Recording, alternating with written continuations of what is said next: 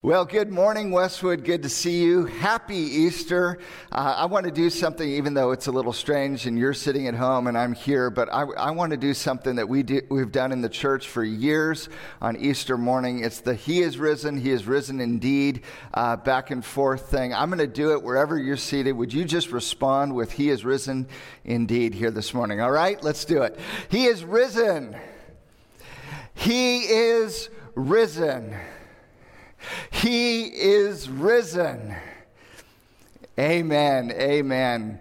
Hey, listen, we may be behind closed doors in our houses, social distancing this morning, but we are gathered to celebrate that the stone is rolled away, that Jesus Christ is risen. He is not here just as he said. He is risen and he has left the tomb and he is in the open in resurrection life this morning. He is changing lives. 2,000 years later, he changed my life. He's changing your life. He's changing many people's lives. And we gather to celebrate the resurrection of the Son of God. It is Easter morning. Today, as we turn to God's Word, we're going to be looking at something that we've been looking at for the last few weeks as a part of this series, Journey to the Cross. It's really now a journey to the empty tomb. We've been looking at these 7 signs that John has curated for us, a list of miracles, moments that John looks at and he says, that points to something bigger. And so we've seen all these beautiful signs along the way. And today we come to really the 8th sign, the very last sign in the book of John. It's the resurrection of Jesus Christ. And so we're going to be at John chapter 20. If you have a Bible where you're seated at home or pull it up on your phone, you can join us in John chapter 20. We'll also put the verses on the screen. Let's jump in and look at God's Word this morning. What I want you to see here is that there are actually, in this passage, not only is there this one big sign of the resurrection of Jesus, there are really 3 sub-signs that make up this big sign, and they're each in these key scenes. And so I want to show you 3 sub-signs today in this passage of the resurrection of Jesus that makes up this big sign to show us who Jesus is. And so here they are. The first one is the sign of the folded cloth.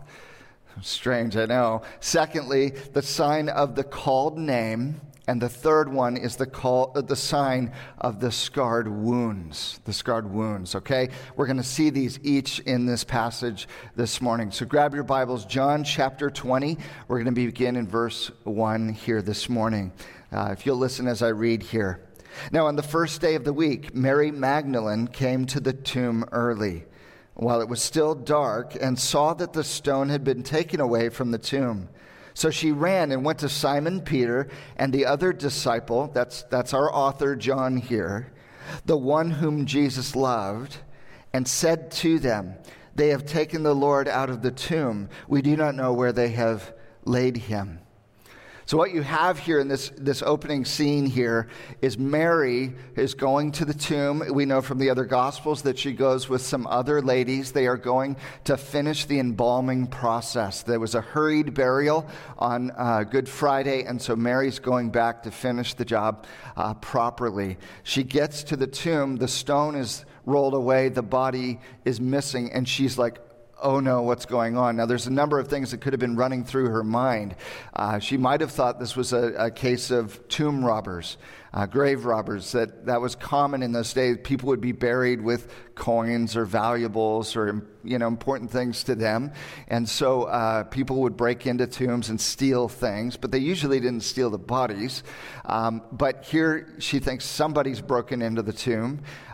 Then she realizes the body's missing. She thinks maybe somebody moved the body for one reason or another, maybe just because they had to relocate it, or maybe because someone's interested in foul play and wants to use the body for something. Who knows?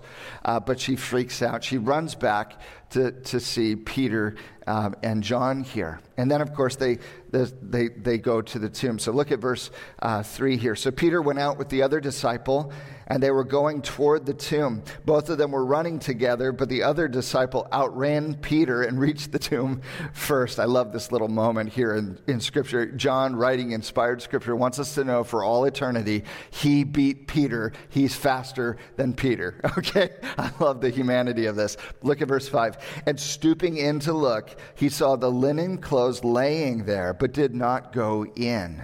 Then Simon Peter came, following him, and went into the tomb. He saw the linen cloths lying there, and the face cloth which had been on Jesus' head, not laying with the linen cloths, but folded up in a place by itself. Then the other disciple who had reached the tomb first, just so we don't forget, also went in, and he saw and believed, for as yet they did not understand the Scripture, that he must rise from the dead. Then the disciples went back to their homes. So what we have here is this moment where it says John saw and believed. He saw and believed. The question is, what did he see? What did John see that caused him to believe? It says here that John saw something in the tomb. He saw that there was no body. He saw that there are linen cloths. These are the wrappings that went around the body, sort of, long strips wrapped around the body itself that are kind of off to one side. And he sees the face cloth that wrapped around the head folded up neatly off to the side. That's what he sees. And he says he saw this and he believed. And you say, what's going on? What's there to see and believe? Well, I think John is quickly calculating what's going on here. Grave robbers probably wouldn't have taken the body. If somebody had moved the body, they probably would not have unwrapped it. So there's linen cloths there. Somebody unwrapped this thing. If they wanted foul play, they were going to use the body or mutilate the body or do something bad with the body, they probably would not have stopped and folded up the face cloth in a nice, neat arrangement and set it off to the side. You see, so he's looking at evidence. He's seeing what's going on here. And here's, I think, just the most human thing here. John realizes Jesus made his own bed. Like, Jesus got up from the grave, from death, and he's took off the face cloth and he folded it neatly and sat it aside. Just like when you stay at a guest house or whatever, and you're like, okay, we need to make the bed, we need to do the linens, we need to clean up and make sure we leave this place in a decent order.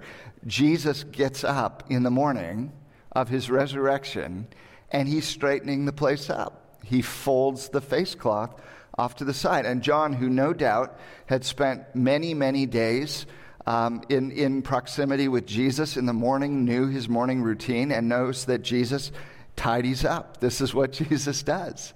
And so he looks over and he sees this cloth that's folded up and he goes, that's so Jesus.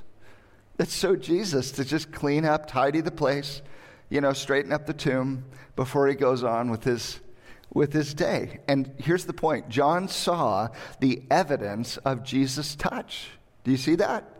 John saw the evidence of Jesus' touch. And he realizes Jesus was here. He left his mark here. His presence, his life, his reality. There are signs right here of the living Jesus' presence, that he was here last. And he set this thing out. He goes, I think Jesus was here. Right here. I think he was here. Now, my question for you is, have you ever had moments like that? Have you ever had moments in your life in subtle little ways where you just sort of realized that Jesus had been around? Jesus was here.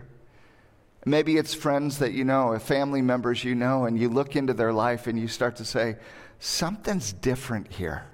I see the marks, the touch of Jesus on the lives of people around me. There's things here I can't explain, except I think Jesus was here. I think he left his mark, his touch on people's lives. I know that's true in my life.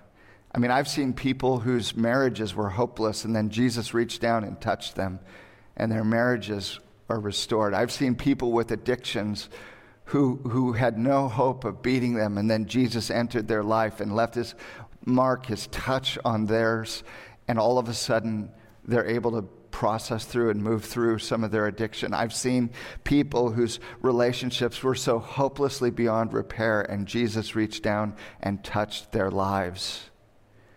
And sometimes I think what happens in life, friends, is we see someone whose life is so full, brimming with love and life and hope and fullness. And we say, what's going on with them? There's evidence of some intervention, some touch from beyond the world in their life. And we say, what's going on? I could tell you of some friends of mine that I've just recently been walking through life with as a pastor. I could tell you about a 30-something couple that they got married, and then their marriage hit some rocky ground, and they came into my office and they said, we're feeling like everything's falling apart. What do we do? And I could tell you about how Jesus is changing them and teaching them to love each other again. I could tell you about the 50-year-old, 50s, 60s year old widow who just recently lost her husband of many years and is grappling with grief and trying to figure out, how do I go forward, and is finding Jesus to be an indispensable source of life and peace and hope in the midst of really tough stuff. I could tell you about a young lady that I've talked with recently who is struggling with body image and eating disorders and things like that, and is beginning to dare to believe that Jesus loves her exactly the way she is. I could tell you about a 30-year-old divorcee that I've talked to recently, and he's just beginning to believe that maybe Jesus has a future and a hope for him.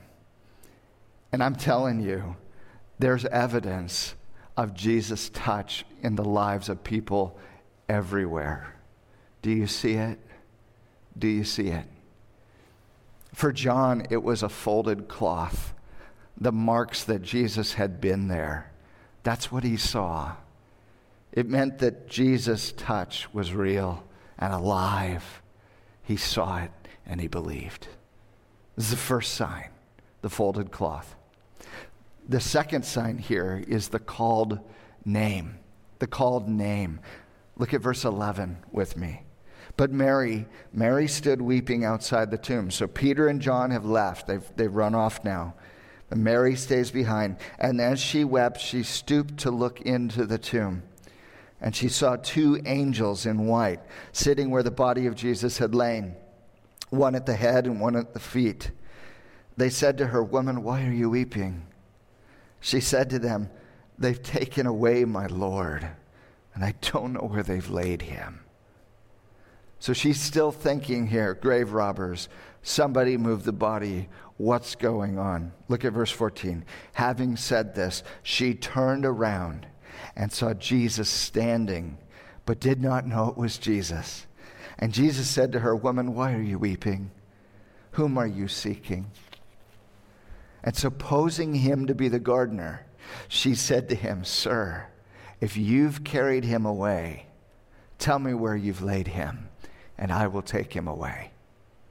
She's like, "Look, if you did this, just please fess up, tell me. I'll take it from here." Verse 16, Jesus said to her, I love this, "Mary." And she turned and said to him in Aramaic, "Rabboni," which means teacher.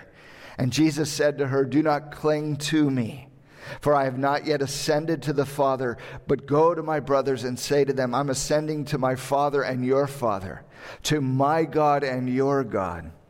Mary Magdalene went and announced to the disciples, "I have seen the Lord," and that he had said these things to her. Now here's the question. What made the penny drop for Mary? What made it all real in her mind here? It wasn't seeing the angels. That didn't do it. It wasn't seeing Jesus. She thought he was the gardener. That didn't do the trick. What was it that caused Mary to realize that Jesus was risen and alive? It was when he said her name, Mary, Mary. And no one said her name like that. And so recognition dawns. And she grabs a hold of Jesus, never to let go again, never wanting to let go again, because she lost him once. She's not going to lose him again. I think there's something so tender here. When I'm talking to my kids and I really want to get their attention, I call them by name, don't I? I say, Claire, look at me. Claire, pay attention. Violet, Cora, Jude, look at me, right? I say their names. Why? Because I'm calling their individual attention in relationship with me. I'm calling them. It's like they're the only ones in the world in that moment, right? When I say their name. And that's what happens for Mary here. Mary heard the call of Jesus' voice. Mary heard the call of Jesus' voice calling her name, and she knew him. And he called her name, and she looked up, and their eyes met, and the fog lifted, and she could see clearly now. He had called her by name, and it cuts through all the noise. And my friends, my question is, have you ever had a moment like that? Have you ever had a moment where the voice of Jesus cut through the noise and called you by name, and you knew he was calling for you? Oh, maybe it wasn't an auditory voice that you hear, but you knew in your heart that he was inviting you, calling, reaching out, drawing you to himself and calling your name. Have you ever had that moment when you realize that Jesus is pursuing you? You, Margaret, Fred, Frank, Janet,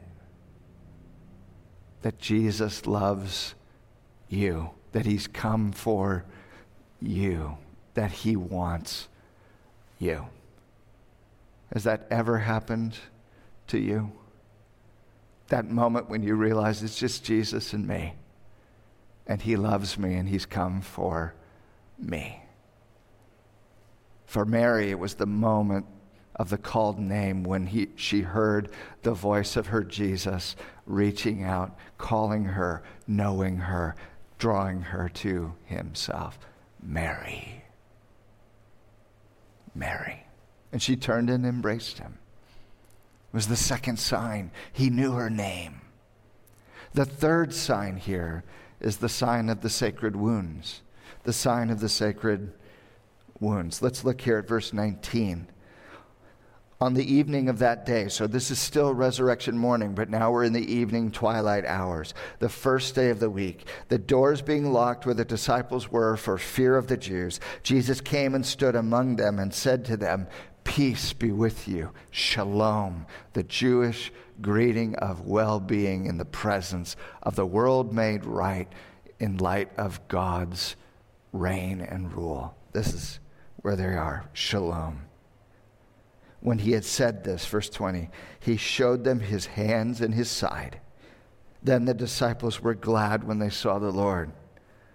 Jesus said to them again, "Peace be with you. As the Father has sent me, even so I am sending you." And when he had said this, he breathed on them and said to them, "Receive the Holy Spirit.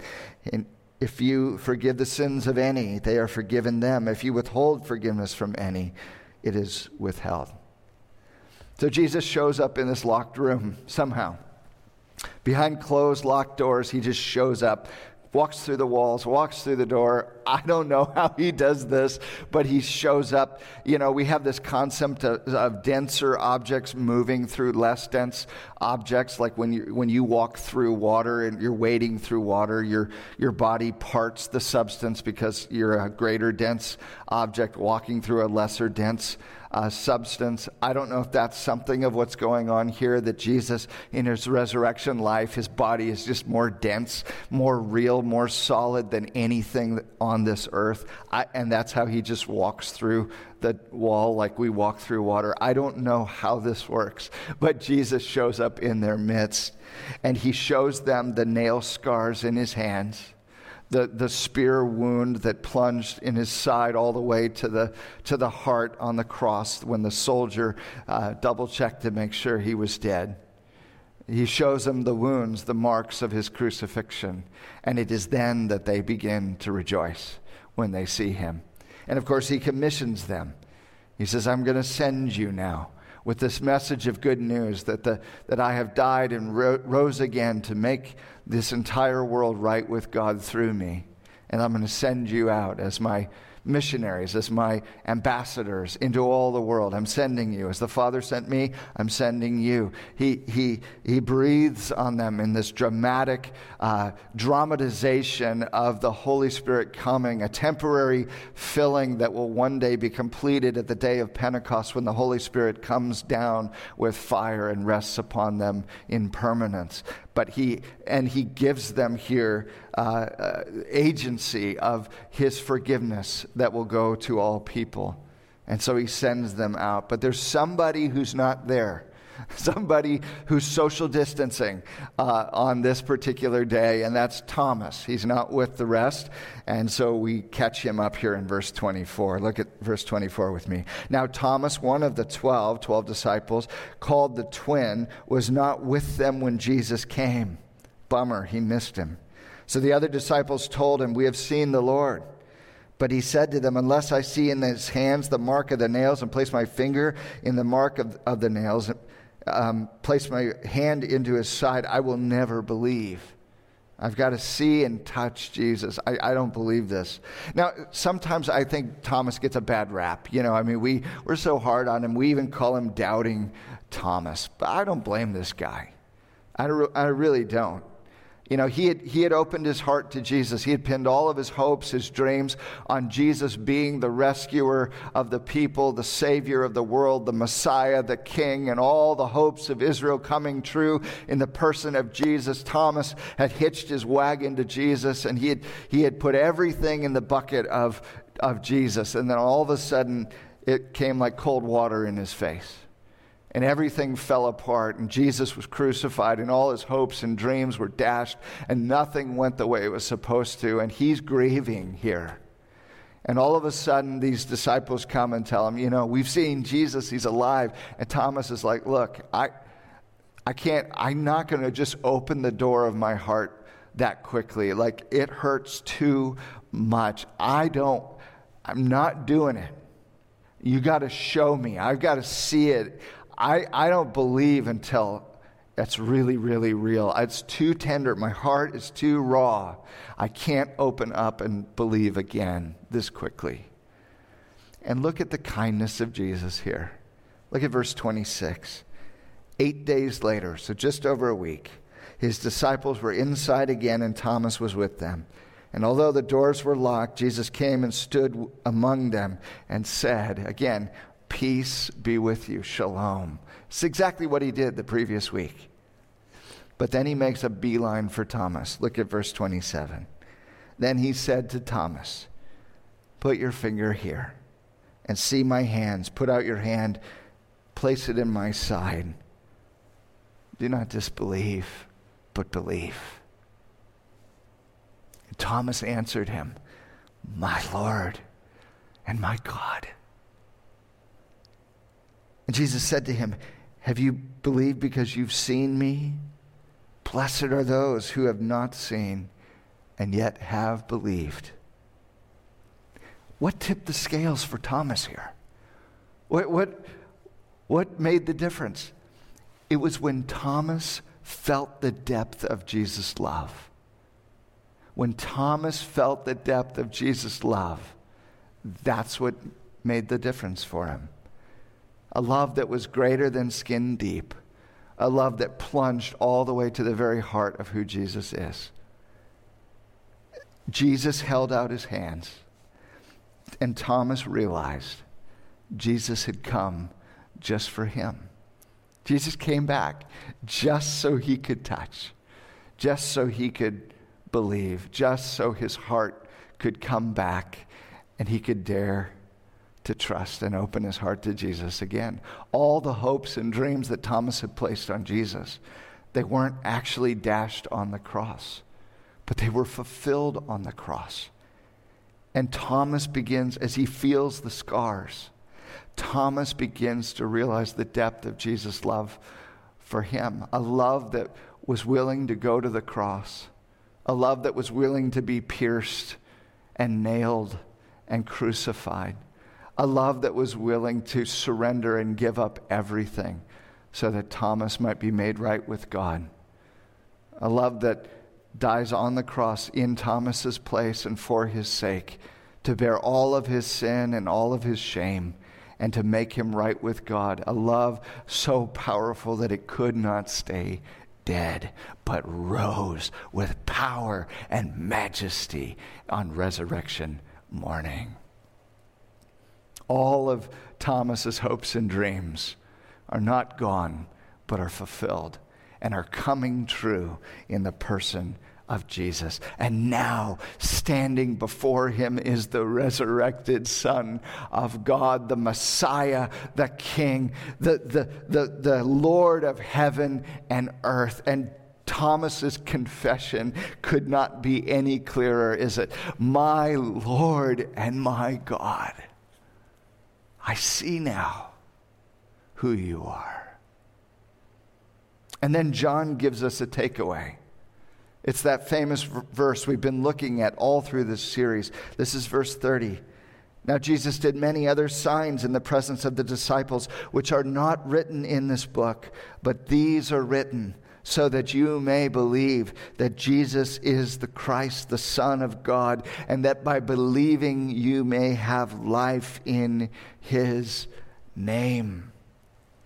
So here at the very end of things, John says, look, all of this, the face cloth, the called name, the scars and the piercing of the wounds, it is all signs that are leading to this moment where you begin to realize who you're dealing with in the person of Jesus. This is Jesus the Christ, the Messiah, the one in whom all the ancient promises of Israel will be fulfilled. This is none other than the Son of God in the flesh, come to rescue us. And if we would believe in him, cast our hopes on him, place our trust, entrust ourselves to him, we may have life in his name. True life, full life, abundant life, now and forever in the presence of Jesus.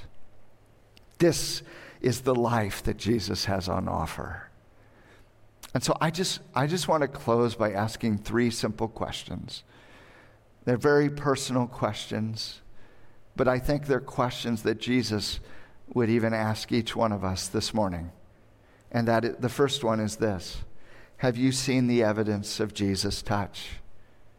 Have you seen the evidence of Jesus' touch in your life or the lives of people around you? Have you seen these little coincidences, these moments where all of a sudden you say, I think something bigger is going on. I can see that there's power beyond the world. I can see that there's life and there's grace. You see it in the lives of people. You see the way they carry themselves. You see the change that Jesus does in people's lives. And all of a sudden, you just can't ignore the fact that Jesus has probably been here.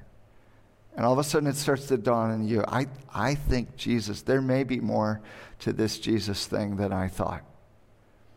And you see the change, you see the life, you see the touch. Have you seen that? The second question is, do you hear the call of Jesus' voice? Do you hear the call of Jesus' voice? Has there been a moment in your life when you begin to realize that Jesus is actually calling you? That he's drawing you. You can feel it sometimes deep down in here where your soul is starting to come alive and there's warmth and you realize, I think God's reaching out for me. I think Jesus is drawing me to himself. Despite all of my misgivings, all of the things that I hesitate and hold back from, I feel that Jesus is inviting me, calling me to himself. When you begin to realize that Jesus does know us completely, that he loves us utterly, and he forgives us entirely, and that he's actually calling each and every one of us to himself. The third question is, Will you feel the depths of Jesus' love for you? Will you feel the depths of Jesus' love for you? In the midst of all your doubts, all of your skepticism, all of your misgivings and hesitations, will you dare to begin to actually feel how much Jesus loves you?